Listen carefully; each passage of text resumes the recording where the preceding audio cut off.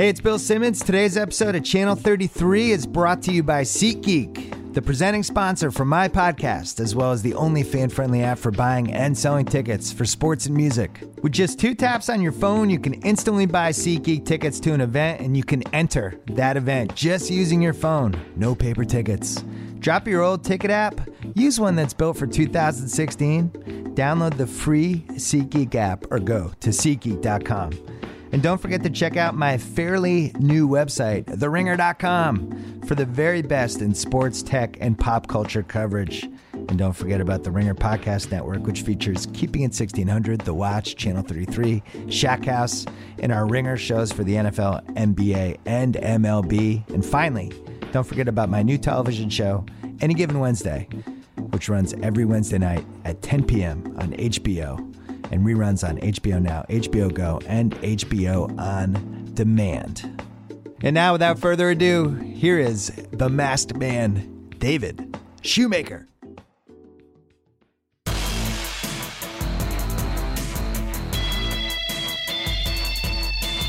Welcome to the Masked Man Show.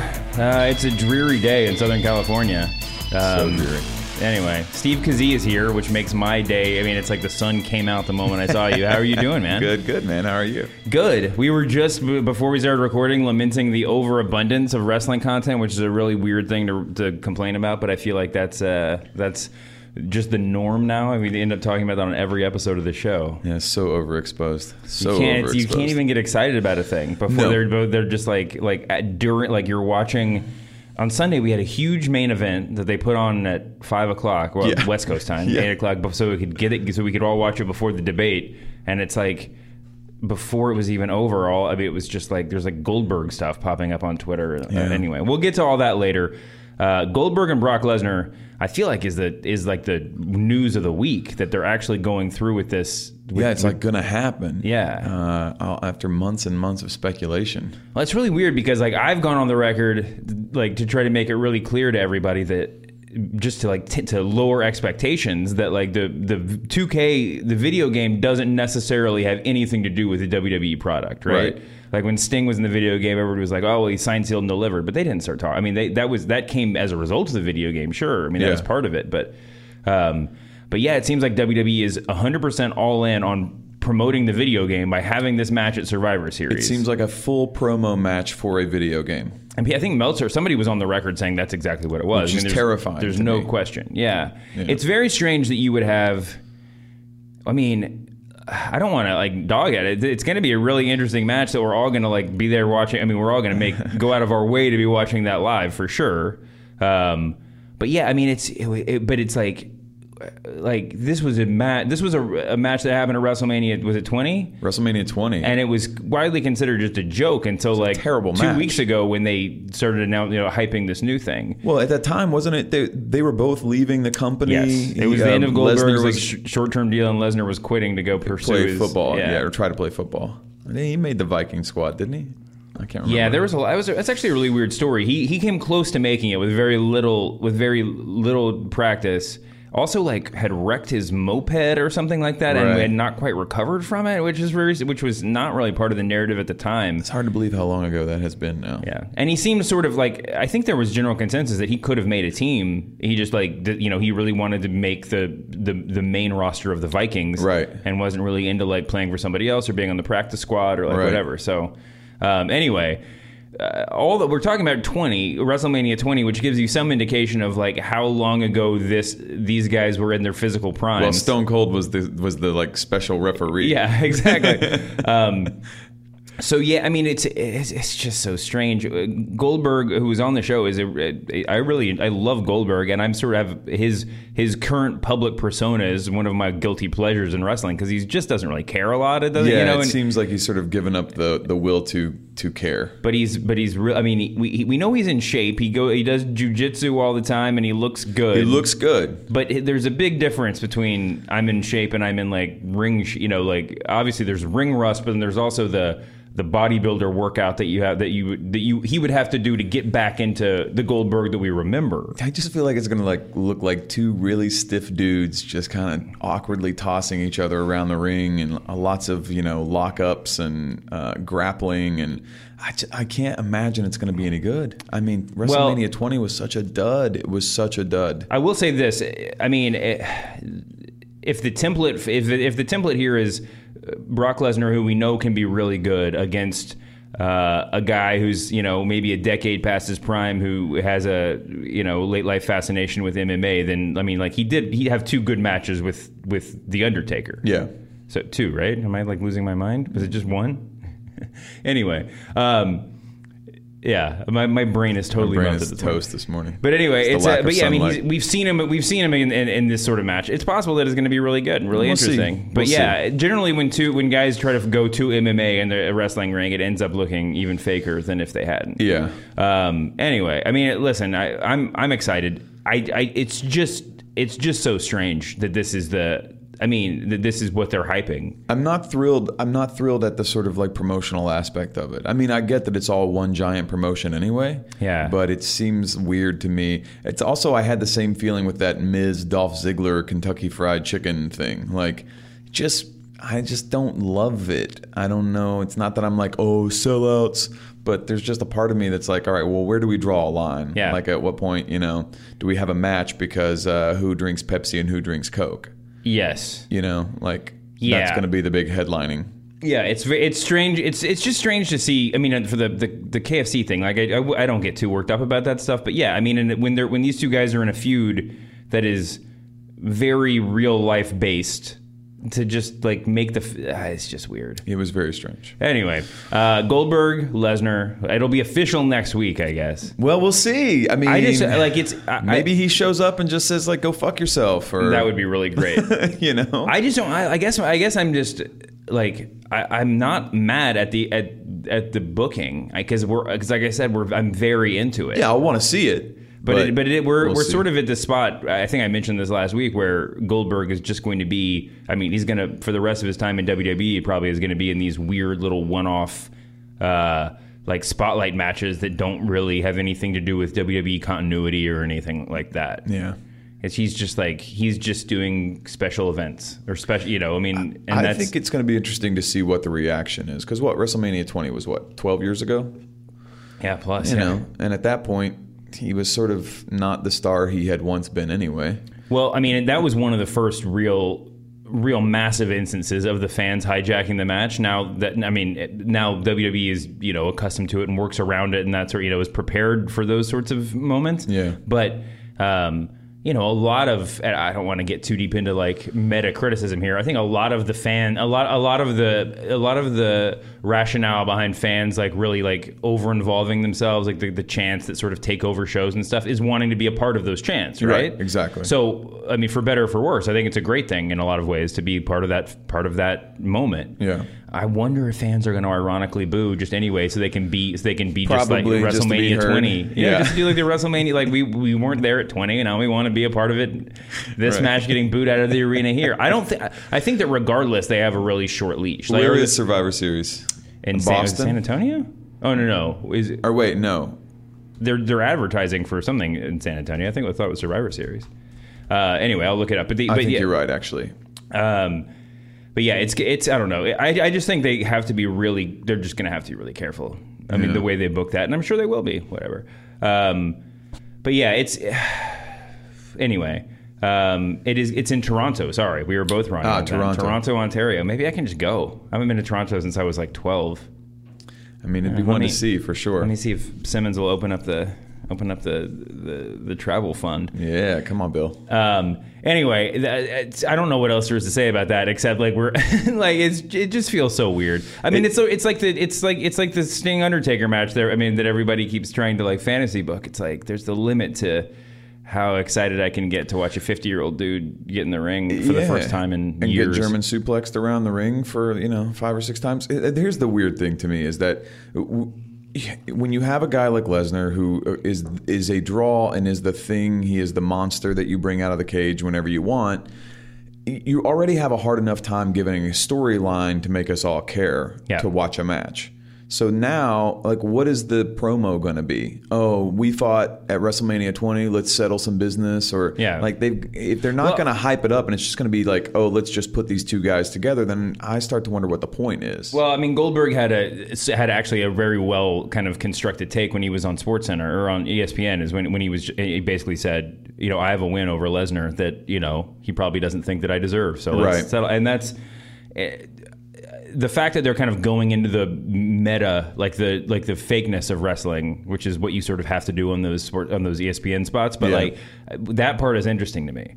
But what I said it last week. I mean, my problem with it is that like if Paul Heyman were really shooting on Bill Goldberg, he would destroy him in 1 second. Like there wouldn't even be a moment that Bill Goldberg could breathe from that, because he would demolish him. Yeah. So anyway. We got to move on. I'm sure there'll be much more talk about this in weeks to come. The big news, just as I was woke up this morning, we're recording this on Wednesday, relatively early in Los Angeles. I woke up to Sam Donsky, who's on the show a bunch, had sent me a message from crazydaysandnights.net, which is one of the great Hollywood celebrity gossip sites. Steve, I'm sure you're on this all the time, looking for like mentions of yourself and your friends. Mm-hmm. But yeah, I'm just going to read parts of this to you. This is all news to me, by the way. Yeah, this is the first time Steve's hearing this. Okay, this is all a quote. One of my pieces of advice that celebrities would be good to heed is to pay your dealer. Bad things can happen when you don't. It doesn't matter who you are. Eventually, you're going to have to pay. Oh, sure, if you're a foreign-born A- list celebrity in her roped corner of the entertainment world, you can sleep with your dealer for a while in order not to pay, but that only lasts for a short time. Eventually, they find someone else who can't pay and they want to trade and wants to trade, and you are replaced. The next thing you know, you agree to do a little courier run using your status, and you promise yourself you'll do it just one time. That one time becomes 2 or 3 because your habit keeps growing. Then the unthinkable: you lose your status and you can't make the runs, but still have your habit. One drug dealer cuts you off, so you move to the next and the next. At this point, you owe several dealers, but haven't told your celebrity boyfriend. When they come calling, he's caught in the crossfire. You go into hiding. The thing is, you can't go into hiding for long because your addiction is so bad. My guess is, well, this is just dark. My guess is you'll end up dead, either of an overdose or from crossing the wrong people. Now, immediately, everybody said this blind item is about Paige. As we know, just got her second drugs-related suspension from WWE this week. She came out, her dad came out. There's all this stuff in the press where they're saying, oh, it's just Ritalin, or it's painkillers from her neck injury. Right. That she has a doctor's note for. WWE made a statement to the New York Post saying, no, she got pinged for illegal drugs. But this is just like, that is a crazy and crazily specific blind item. Well, look, I follow Paige on Instagram. I have seen her posts of late. There's clearly some stuff going on. I mean, she's literally like promoting Alberto Del Rio's Mexican restaurant that he's opening up. And the whole thing seems really weird. And that relationship, I mean, I hate to, because I don't know anything about it, but this is pure speculation, but it just seems really, there's some unhealthy things happening. You do not go from the top of an industry, like she was so huge 2 years ago. And then wrestler, something just fell off. And it has to be, I think we talked about this before on a podcast. When we're hearing things like that, you imagine what the reality is. Because when you're... even if it's 5% of that. When you and I are getting that kind of a whiff of smoke, the fire itself must be so intense. I mean, again, this is a blind item that's totally it's like might be totally made up, but it's these things are Juliet Littman of TheRinger.com will tell you that, like, you know, believe these blind items more often than not, even when they're fake. Yeah, there's some truth to them. But man, I mean, doing like basically drug muling if you're a wrestler is actually, you know, I could see how that'd be a lucrative and interesting sideline, you know? I mean, but what a bad situation. It's a really bad situation. If true, probably not true. Where it's all presumably fake if it's a blind item. Yeah. Anyway, that ended on such a dark note. Let's move on to the next subject. We talked a little bit about Survivor Series, and it's worth it's worth noting that they've already on Tuesday night they started setting up the rest of the Survivor Series card. Shane and Daniel Bryan challenged Raw to like a 5-on-5 men match, where it's just general 5-on-5 5 dudes versus 5 dudes. But then it's also the 5 best women on each show in a Survivor Series match, and the 5 best tag teams on each show in one of those great 10 versus 10 tag team showdowns. All of that I'm 100% behind. Yeah. I mean, I don't like the best women thing. It feels like there should be a women's title match or two at Survivor Series. But it's cool that they're co-branding the show. It's a little bit soon for it to feel like that big of a deal. But, as it breaks through the dark clouds of the monotony of pay-per-views and Raws and, there's a championship match every time you turn around. Yeah. That part of it is kind of interesting. 9 belts now or something like that? Right. I bring this up because Raw this week was... all in on promoting Hell in a Cell, which is their next pay-per-view. But before we get to Hell in a Cell talk, NFL season is here, gentlemen and ladies. Are you ready? You got to check out BetDSI.com. With over 20 years in business, it's one of the top-rated, top businesses, safest places to play on the internet. BetDSI.com has a very special beginning of season special. I said special twice. That's how special it is. A free $25 to try the service. All you have to do is use the promo code BSPN25. That's BSPN25 to claim this limited time offer. And BetDSI is also offering a 100% bonus on your first deposit. They've got the best customer service, the best easy payment of your winnings, and all kinds of bets, man. They have NFL fantasy matchups. They've got player wagers. You can even bet on NASCAR, UFC, presidential election. I wonder what Trump's odds are right now. I don't know. Probably a pretty volatile odds. Anyway, you can get BetDSI. You can use them to bet on all that stuff, as well as in-game live wagering on SEC football, pro football, the NFL, and other major sporting events. So go to BetDSI.com right now. That's BetDSI.com. Go there now. The Masked Man Show is also brought to you this week by, WWE 2K17. All right, folks, get ready to be taken to Suplex City. We already talked about this in real life, but now you can play it in the video game version too. It's WWE 2K17 back once again as the defending champ of WWE video games, with Brock Lesnar and Bill Goldberg. Very special performances in the game. WWE 2K17 features amazing graphics and gameplay, as well as a gigantic roster featuring the biggest and brightest WWE superstars past and present. WWE 2K17 also has a powerful creation suite featuring returning faves such as Create a Superstar, Create a Championship, and the all-new option, Create a Video and Create a Victory. The new promo engine will bring the drama and personality of the WWE superstars to life and my career in WWE Universe modes. Your words will shape your character as they rise through the ranks of NXT and WWE to become a WWE champ and Hall of Famer.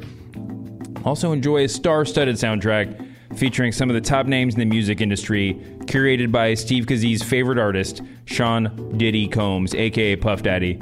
For more information on everything WWE 2K17, go to WWE.2K.com. WWE 2K17 is on the shelves right now, so go out and grab your copy today. There's a lot of pay-per-views to look forward to, but Hell in a Cell, it's like they just have to keep doubling down on everything because there's not enough, they can't make enough noise to break through, right? At Hell in a Cell this year, we have 3 announced Hell in a Cell matches, which is, okay, I mean, I guess there's a certain argument that, like, why not just do every match on the card in Hell in a Cell, because that's what the name of the pay-per-view is. Yeah, exactly. Like, just make it a whole big cage match, the whole thing. I've always thought I would rather have, like, the TLC pay-per-view just be like everything goes in every match, right? Because it just seems so weird to, like, have one match that's just tables, ladders. Well, have we ever seen a battle royal inside of a cage? I don't know how you would toss the people out. That's a good They point. do have those old WWE cages that didn't have a top. Yeah. I mean, a lot of them don't have tops, I guess, but the big blue one that was like the Hulk Hogan one, the Hulk Hogan era one was like pretty short too. Yeah. The one that Snuka jumped off of in his famous moment was like, 8.5 feet tall. Yeah, it wasn't too big. I'm just kidding. But it was, I mean, certainly you could do something. Just trying to think of like what other matches you could throw in there and just have it be interesting. Because I mean, look, I'm super excited for Charlotte Sasha in a cage. Like, I'll see that. I am very, very excited because I know how good they're. I mean, but at the same, I'm going to be watching that like I was watching Undertaker Shane this year at WrestleMania. Just in like I'm going to be so scared that someone's going to get hurt the whole time. Yeah, this is what wrestling has become. It's like it's either too silly for me. You know, Charlotte's backflipping off the top of the cage. Oh my gosh! You know that's going to happen. I was watching. Just talking about how silly it's become. I was watching the. We're going to talk about. We're going to talk about No Mercy at the end, but I was watching it with an 8-year-old kid. He had never seen wrestling before, was not interested in watching wrestling, but he was there, and I was just like, turned it on. Like I said, never watched it, never been interested in it. Turned on the main event, the 5 o'clock main event of No Mercy. It took him legitimately 30 seconds to be the biggest John Cena fan in the history of the world. Serious? It's impossible. That guy is just looks like a superhero. Yeah, he's just really great. The main event, the 5 o'clock main event, or the 8 o'clock main event, also known as not a main event. Oh, okay. We have to wait for this. I'm sorry I brought it up because we're getting the semantics of the situation. Okay. But what do you think? So we're excited about Charlotte Sasha. I'm actually, I have to say, I have been a little tuned out, which I sort of mentioned to you, because I just feel like there's so much. It's hard to know what to pay attention to. With everything that's happening, TNA Impact and Lucha Underground and all the other indie stuff, like my brain, there's so much wrestling right now, which is not, look, it's a great problem to have. But I feel a little tuned out because I feel like this brand split has hurt in the sense that it's not allowing me to care enough about either product. However, having said that, I'm much more in tune with what's happening on Raw these days because I just sort of enjoy those storylines a little better. Yeah. I like the performers a little better. So I'm actually excited for Hell in a Cell because I think there's going to be some great matches. Yeah. I mean, I think that the women's match has the potential to be just spectacular. The U.S. title match. Yeah, the Rusev Reigns stuff is like I've been enjoyed. A lot of people were like talking shit about this feud at the beginning, and for good reason. Some, I know this is an unpopular opinion, but maybe it's bearing out that I'm a little bit right. But like, if you don't have, for lack of something more important to do with a wrestler, if someone seems to sort of be treading water, just put them in a 2-month feud with somebody, or a 3-month feud, or a 4-month feud, and just let it keep going. Because eventually you can like find your way through to it feeling important. We saw it with Ziggler Miz. We saw it with Cesaro and Sheamus, sort of. I mean, we all cared by the end, and now I'm interested in this tag team situation that they're in. Yeah. And certainly, like, Rusev Reigns, I care way more now than I did a month and a half ago. Oh, when, like, with the wedding cake and all that? Yeah, I definitely am far more invested now. And, we've seen that they're developing a pretty good chemistry. Yeah. Let's see. And then the main event, we have Rollins versus Kevin Owens. Yeah. Also in a Hell in a Cell. Now that could be just epic. Yeah, I feel like there's potential to have like 3 really classically great matches. Yeah. If everything lands the right way. What? Yeah. No, and that's not no pun intended, I assume. No, I think the expectation, it's okay to have a very high expectation with these 3 particular matches. It's people who are matched up really well together. We've seen what some of them can do because they've wrestled each other before. And there feels like the stakes feel high. It feels like a real sort of stakes. Here's a problem with the triple Hell in a Cell from my point of view, and this is from sort of a WWE logic, like taking WWE logic into account, is that when you have 3 Hell in a Cell matches, like they're really careful about not repeating big spots, but they're also like trying to plan the whole matches around these big spots. Right. So I bet by the third one, by the time that Rollins Owens rolls around, we're going to be like, oh, well, no one's gone on the roof yet, so we know they're going on the roof. Like you'll by process of elimination, you'll be able to figure out what the spot they have waiting is. Yeah. Also, I mean, the sort of like this is maybe neither good nor bad depending on your point of view, but like when there's 3 matches, we know that Rollins and Owens, and we know that the women will both go like just all out. Like they're going to be trying to like rewrite the history books for sure. And there's no reason to think that Rollins and Reigns won't feel that. That Reigns and Rusev won't feel the pressure and try to step it up too. I'm worried when you're like playing one-upsmanship, when you're trying to book a spot that the other 2 matches won't book. There's the potential that we're going to see some like Foley type stuff in this match, or Shane McMahon type stuff. Yeah, that's what I'm saying. Like I do feel like we're going to see some like Charlotte, because she gives 0 fucks, which I love about her. She will just jump off anything. She'll do backflips off of anything. She just doesn't care. Did you see this picture of Charlotte as a little kid that someone posted on the internet yesterday? Well, you haven't been paying attention. I'll take a look. Yeah, I'll see if I can pull it up. There's a really great photo of Charlotte when she looks to be about like 2 or 3 years old, and Ric Flair doing like his morning squats or whatever. It's pretty cute. I love her, man. She's so good right now. Oh, come on. I'm showing him the picture Beautiful. right now. She is so good right now that I don't know where I saw it, but somebody said she's already like one of the greatest women wrestlers of all time, and I can't really argue with that. Like she's just really good. I mean, there's you'd have to go back to like just word of mouth and grainy tapes from like the 50s or 60s to really. I mean, I'm struggling to think of. I'm sure there's some like there are definitely some Japanese performers that somebody would put in this conversation. Yeah. But yeah, I mean, when she grabbed the mic from Rusev the other night, I was like, oh, she's just really good. Like she can be that mean, awful, nasty queen. That's sort of like the Maleficent.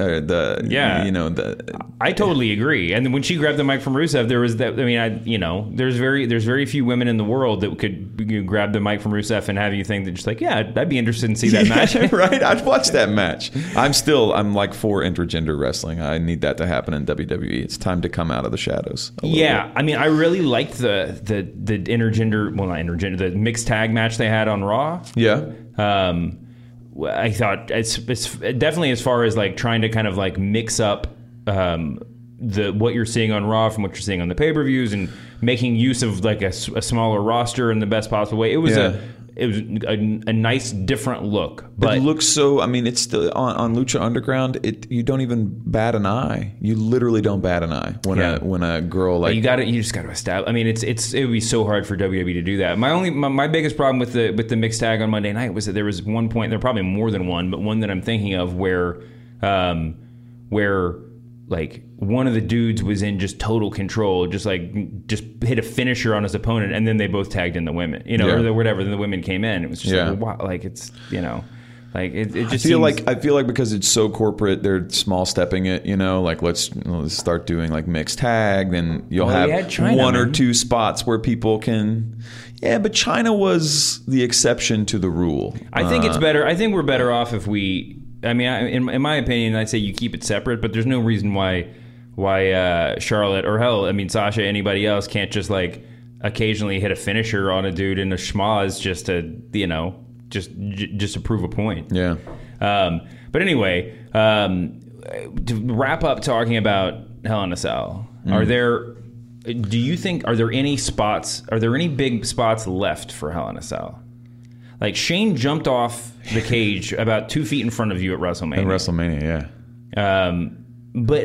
And I was mortified. It's a scary moment, but at the same time, didn't really have. It wasn't like it felt like it was so. We were so sure it was happening for It felt pretty sure for the whole match, and then like the 30 seconds to a minute before it happened, like we could tell where they were going, right? Yeah. So I've always felt like the next big, because like sort of like in like X Games, everybody's always trying for the next big trick. Who can do the first 900 or whatever? Course. I feel like there's an opportunity to do like a power bomb off of the top of a cage, like through an announce table. Oh, like a Bubba Ray Dudley style, on Mae Young. I'm protecting you the whole way down. Protecting you the whole way down, but you go through the table together.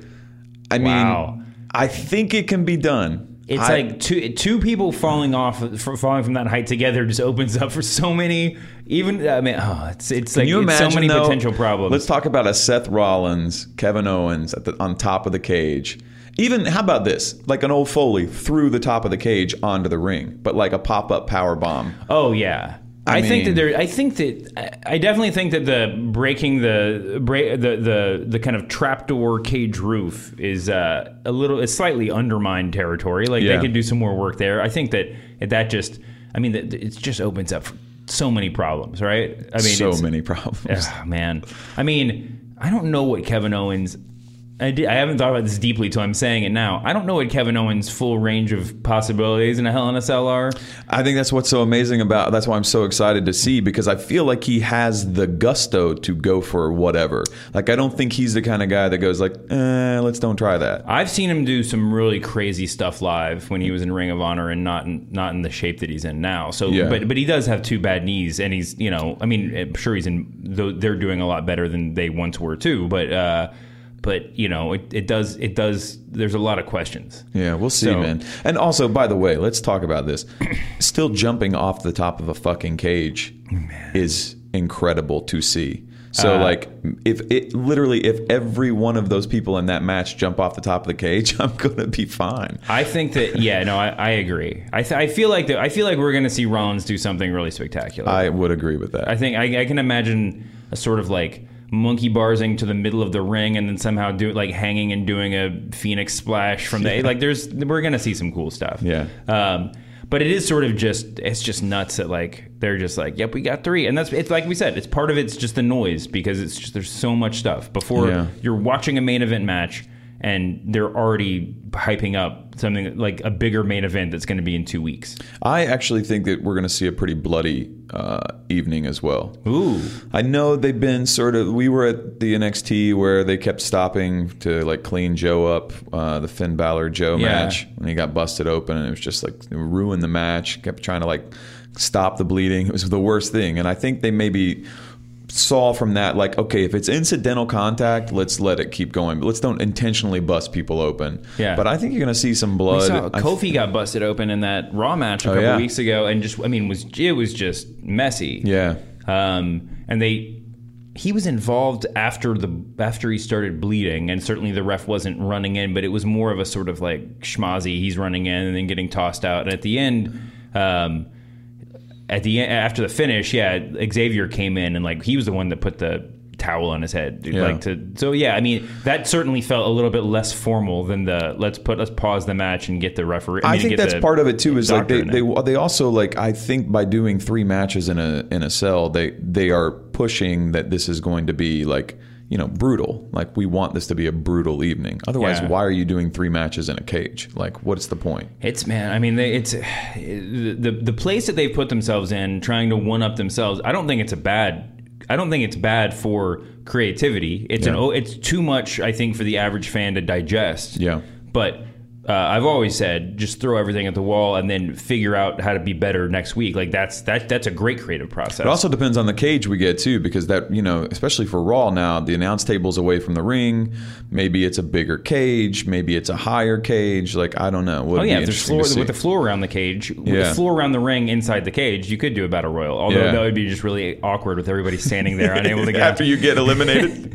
But yes, I mean, I guess my point is that it's just like this Hell in a Cell is sort of like WWE in a microcosm right now. We're putting 3 Hell in a Cell matches, which could be great, I'm excited for. I'm more excited for that show than otherwise. But they just have to keep one-upping themselves to make anything feel like it matters. It has been exhausting to keep up with every other week having a pay-per-view, and you just like... And on every off week, there is a title match on one of the 2 shows. And like a legitimate, like, you know, we're going to put AJ and Dean back together and just see what happens, and maybe this will affect the pay. I mean, even if it doesn't, you know, everything feels really vital right now, which is good. But yeah, I mean, they're announcing main events championship matches for next week. It's crazy. Yeah.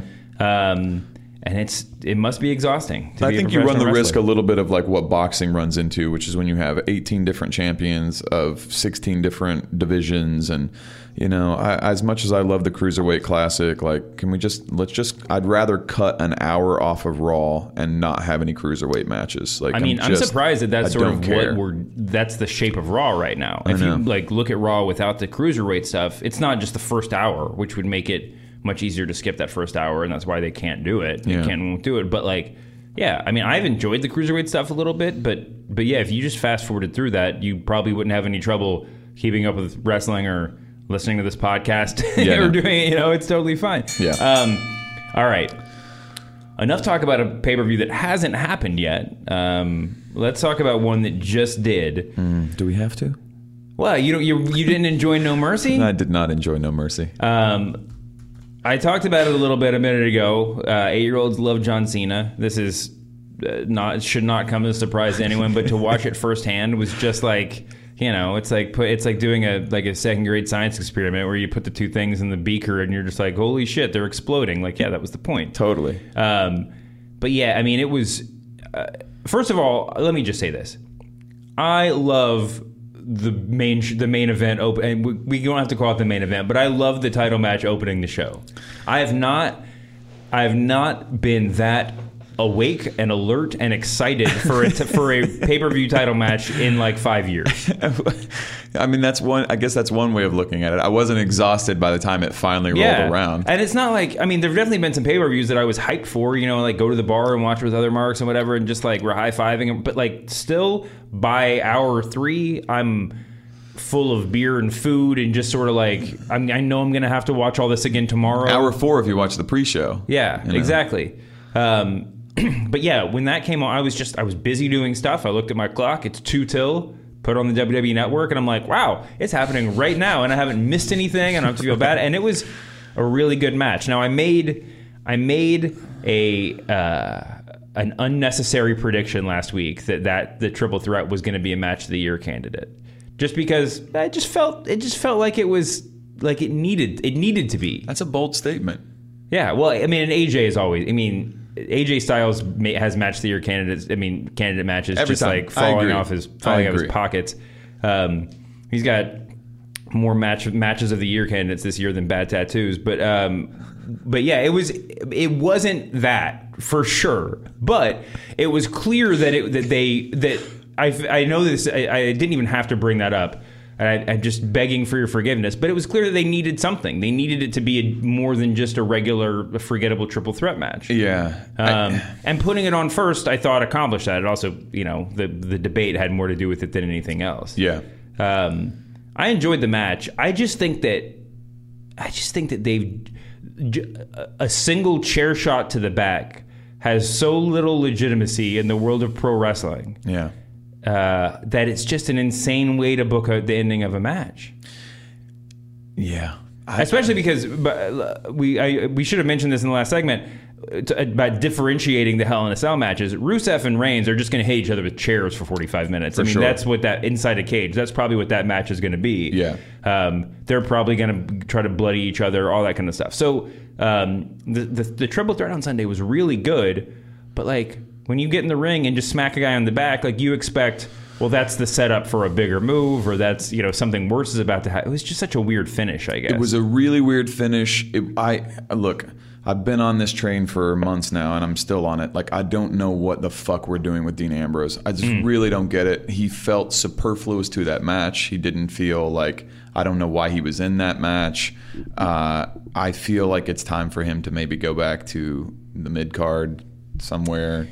It's tough. I don't disagree, but because I much rather would have just watched another Cena Styles match in that spot. Because I felt like I felt like that's what I was watching anyway. It did not feel like a triple threat to me. It didn't feel cohesive enough.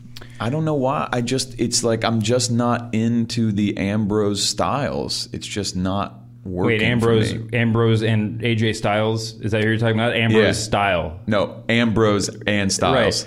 Right. Yeah. No, I mean it's or Ambrose's style. Yeah, I agree. I'm trying to think. I mean, maybe next time you come on the show, we should have like fantasy booking Dean Ambrose corner, because like there must be an answer to this, right? When he got the belt, when they launched SmackDown, he was important to the show. He made it feel legitimate. When he's firing on all cylinders, there's no one else that gets the reaction that he does. What we talked about on one of the past episodes is that when he is a lunatic, like a real lunatic, like you're sort of worried about him and what's going to happen to someone wrestling him. Yeah. the sort of like grabbing the hands and making the weird faces. That's the Dean Ambrose. That's the sweet spot Ambrose. The like goofy, like nonchalant, like the Ambrose we saw last night. Don't even get me started on that fucking match. But it's like that kind of thing. Like, it just doesn't work for me. He doesn't seem like a legitimate contender. He didn't feel like a legitimate title holder. It's like he got to that place by doing one thing, and then immediately when they gave him the belt, it's like, all right, now let's make you a fucking idiot. Yeah. And see how that works out for everybody. I hate to say it. I don't totally disagree. I mean, I think that you got to keep him, if he's not going to be in the main event, you got to keep him significant, but you also just got to keep him sort of a heel. I mean, not and a true heel. Yeah. Like, because look, AJ Styles can be an idiot. It works really well for him to like play the idiot champion. Sure. Because he's like also really good, but he's just a moron. He can be the moron. But Ambrose has got to be terrifying. Yeah. Because when he starts to get into morony, like, goofball stuff, he doesn't feel threatening anymore. I think that I mean, this is just off the top of my head. If he's not going to be carrying the belt, you should either try to do some sort of legend killer angle with him, where he's just like, maybe he just wants to be in the main event so bad he's just trying to stalk Shane until he has a match with him or something like that. Yeah, something like that. I mean, I think the other thing you can do is just put him in a, give him a buddy. That's always a tried and true. Actually, not true. Oof. That's a tried and often failing wrestling booking policy. So many buddies right now, though. There are a lot of buddies. So many buddies. But why not? I mean, like. Yeah. I guess that like we don't need to see Dean Ambrose Bray Wyatt again, but like if I feel like there's a version of that feud where they could bring out the kind of worst and the best in each other. Maybe that's the eventual Bray Wyatt babyface turn is there, but like it's not that he needs to formally turn face, but like, you could see a really good feud between those two. Yeah. And I don't know, man. Maybe he'll finally start the relationship with Baron Corbin that we've all been waiting for. Like, Dean Ambrose and Baron Corbin look like two guys you wouldn't want to talk to at a bar. So, absolutely. Like you could imagine that chemistry. Yeah. All right. So the main event, not main event. The first match was a little bit of a letdown, especially considering how overhyped I've made it. And then there, we can briefly run through these. I don't actually. No, we're not going to briefly run through these. The only match on this card that there's only two matches on this card that bear mention. One was Alexa Bliss versus Becky, which didn't happen. Right.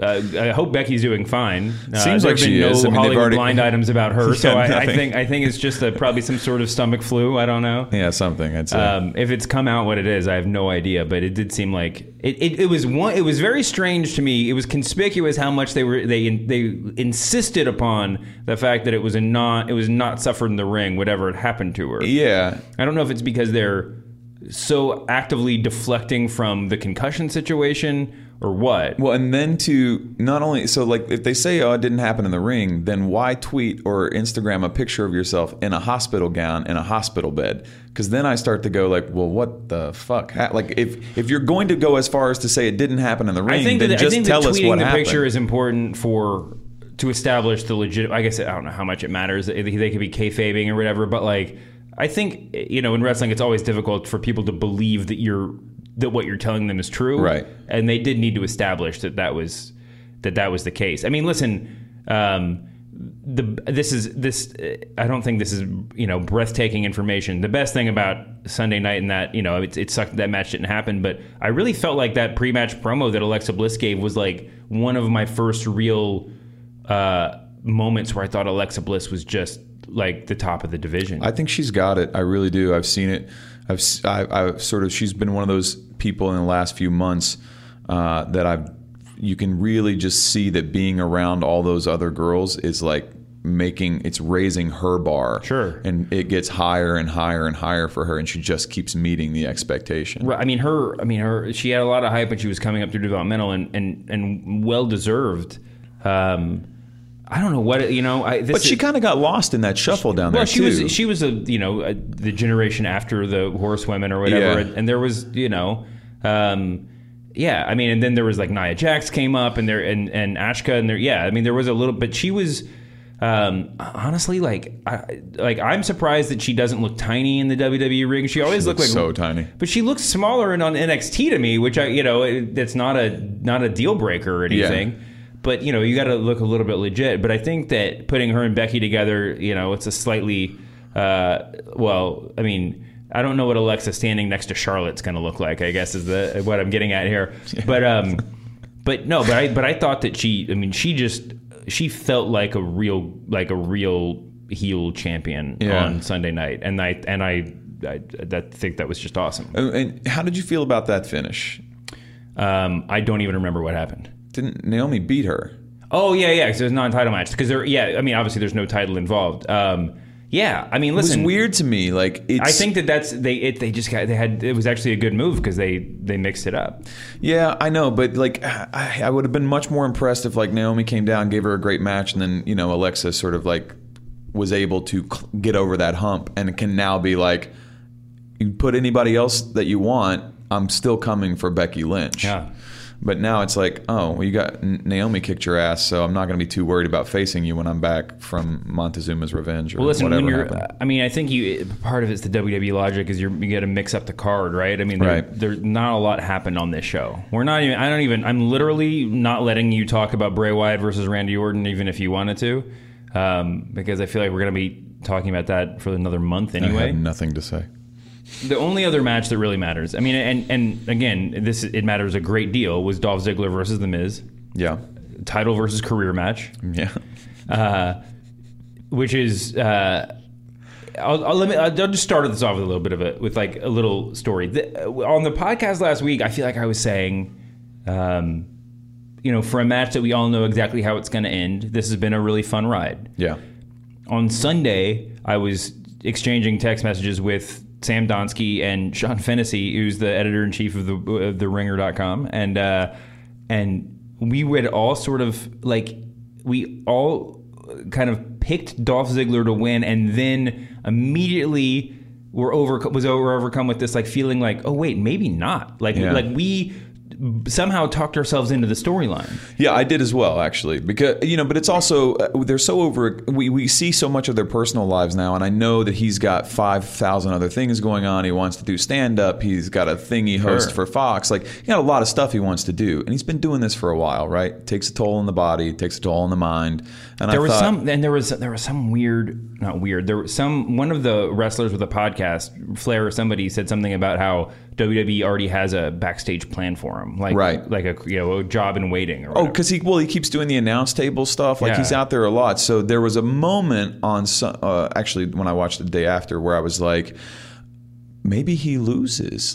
Maybe he loses because that's what we're all not expecting. Yeah, I mean, if they hadn't said the thing where they said no, you're not going to NXT, you're not going to Japan or whatever, right? He's just retiring, right?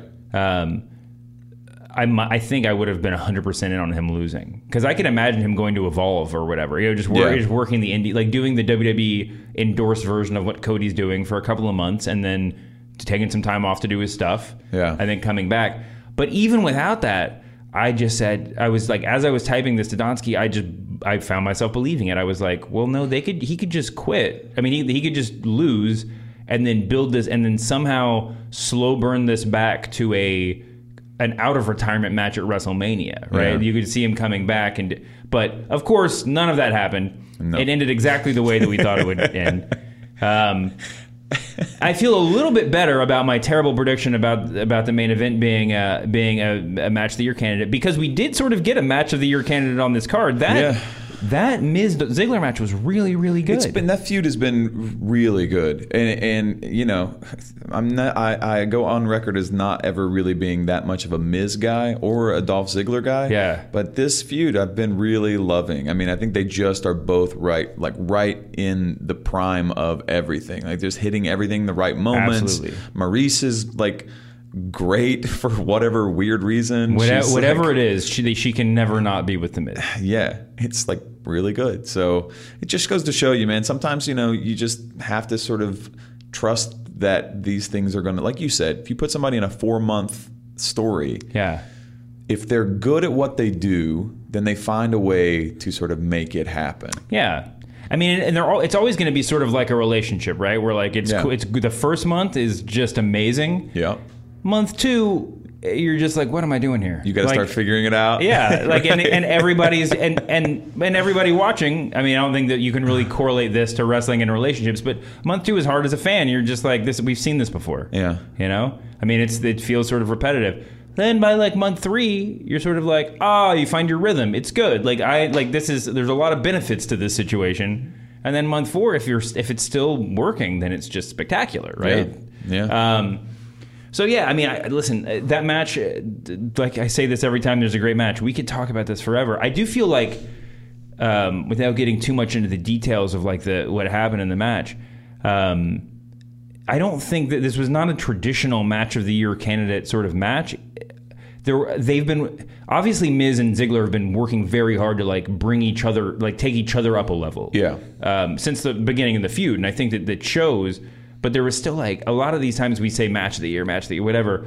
Like there's a very kind of indie or whatever vibe to a WWE match. You know, it's like this sort of like schmozzy indie, or not even schmozzy, but like a million close pinfalls, which this match had. But there's just sort of, it feels, I don't know, we give a lot of credit to something feeling not like WWE, which is legitimate in a lot of ways. This match felt 100% WWE. Yeah. This is the sort of best case scenario of what WWE, like what can spring forth from the WWE rule, like it playbook. Felt slow burn to me too. It felt like in the beginning I wasn't sure how I was, I was in and out, and then this is the great thing about wrestling. I try to explain this to people all the time. When you see a really good match where two people are communicating in all the right ways, the choreography is working the right way, the story's being told, it's not an instantaneous thing. Like you don't start a match and go, this is fucking awesome. Right. Well, sometimes the crowd does. It's the build. Yeah. And then when you get to the end and it's all said and done, you're like, holy shit, that was a fucking great story. I will say, like, the Miz did the kind of springboard powerbomb move twice, or attempted the move twice, and neither time quite sunk it. Like it was, both of the bounces were a little bit weird, and I remember noticing it and immediately not caring. Like I made like half of a note.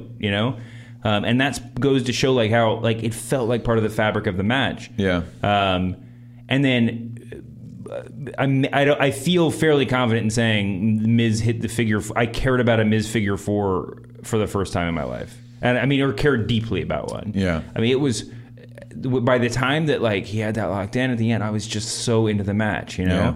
I mean, I can't even remember a match where I bought as many false finishes. Yeah. Where I bought as many, many times I felt like someone was going to tap out to a submission hold that was just clear, like in retrospect was just insane, like that I would have thought that. Yeah.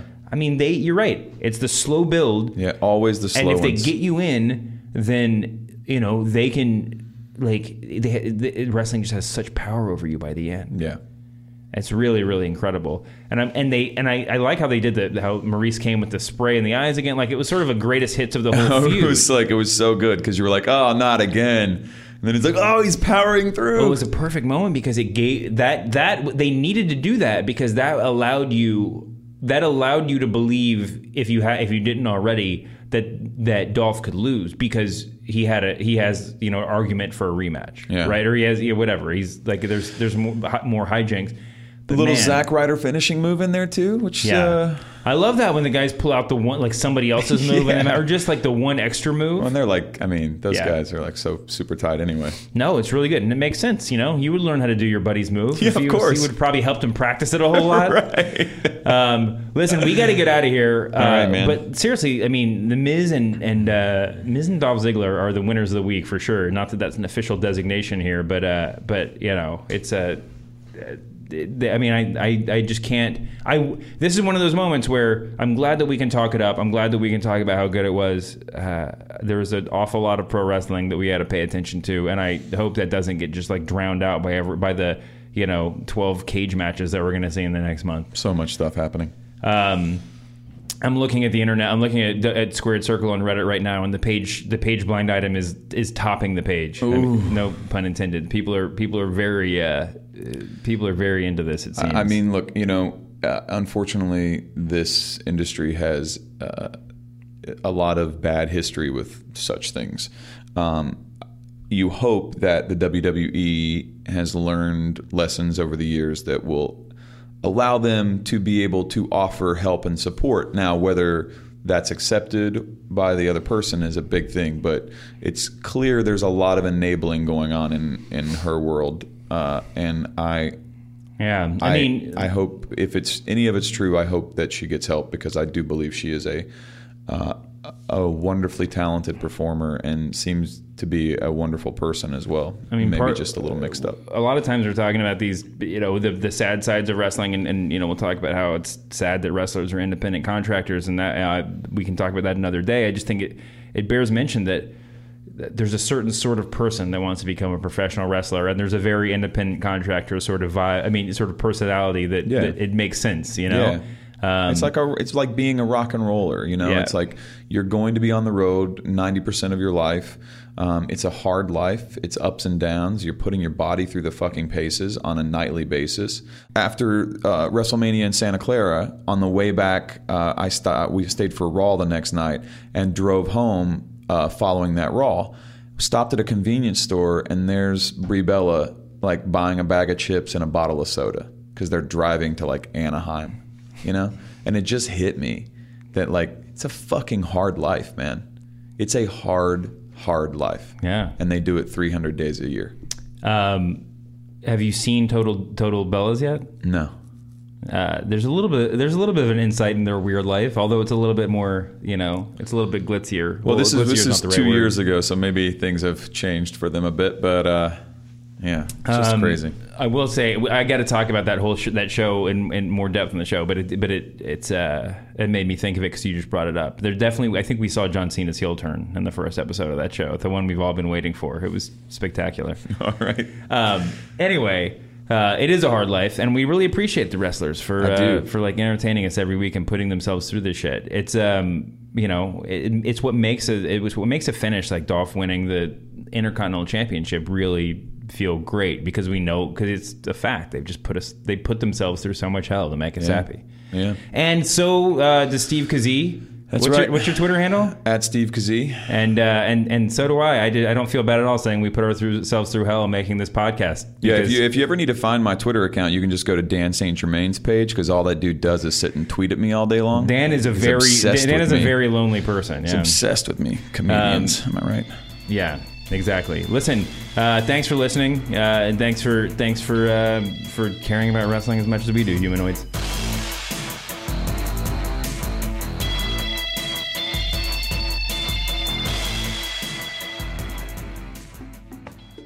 And thanks again to WWE 2K17 for sponsoring today's episode.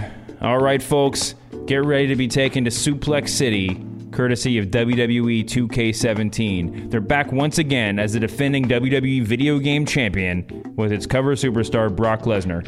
WWE 2K17 features amazing graphics and gameplay, as well as a gigantic roster featuring the biggest and brightest WWE superstars past and present. For more info on everything 2K17, go to wwe.2k.com.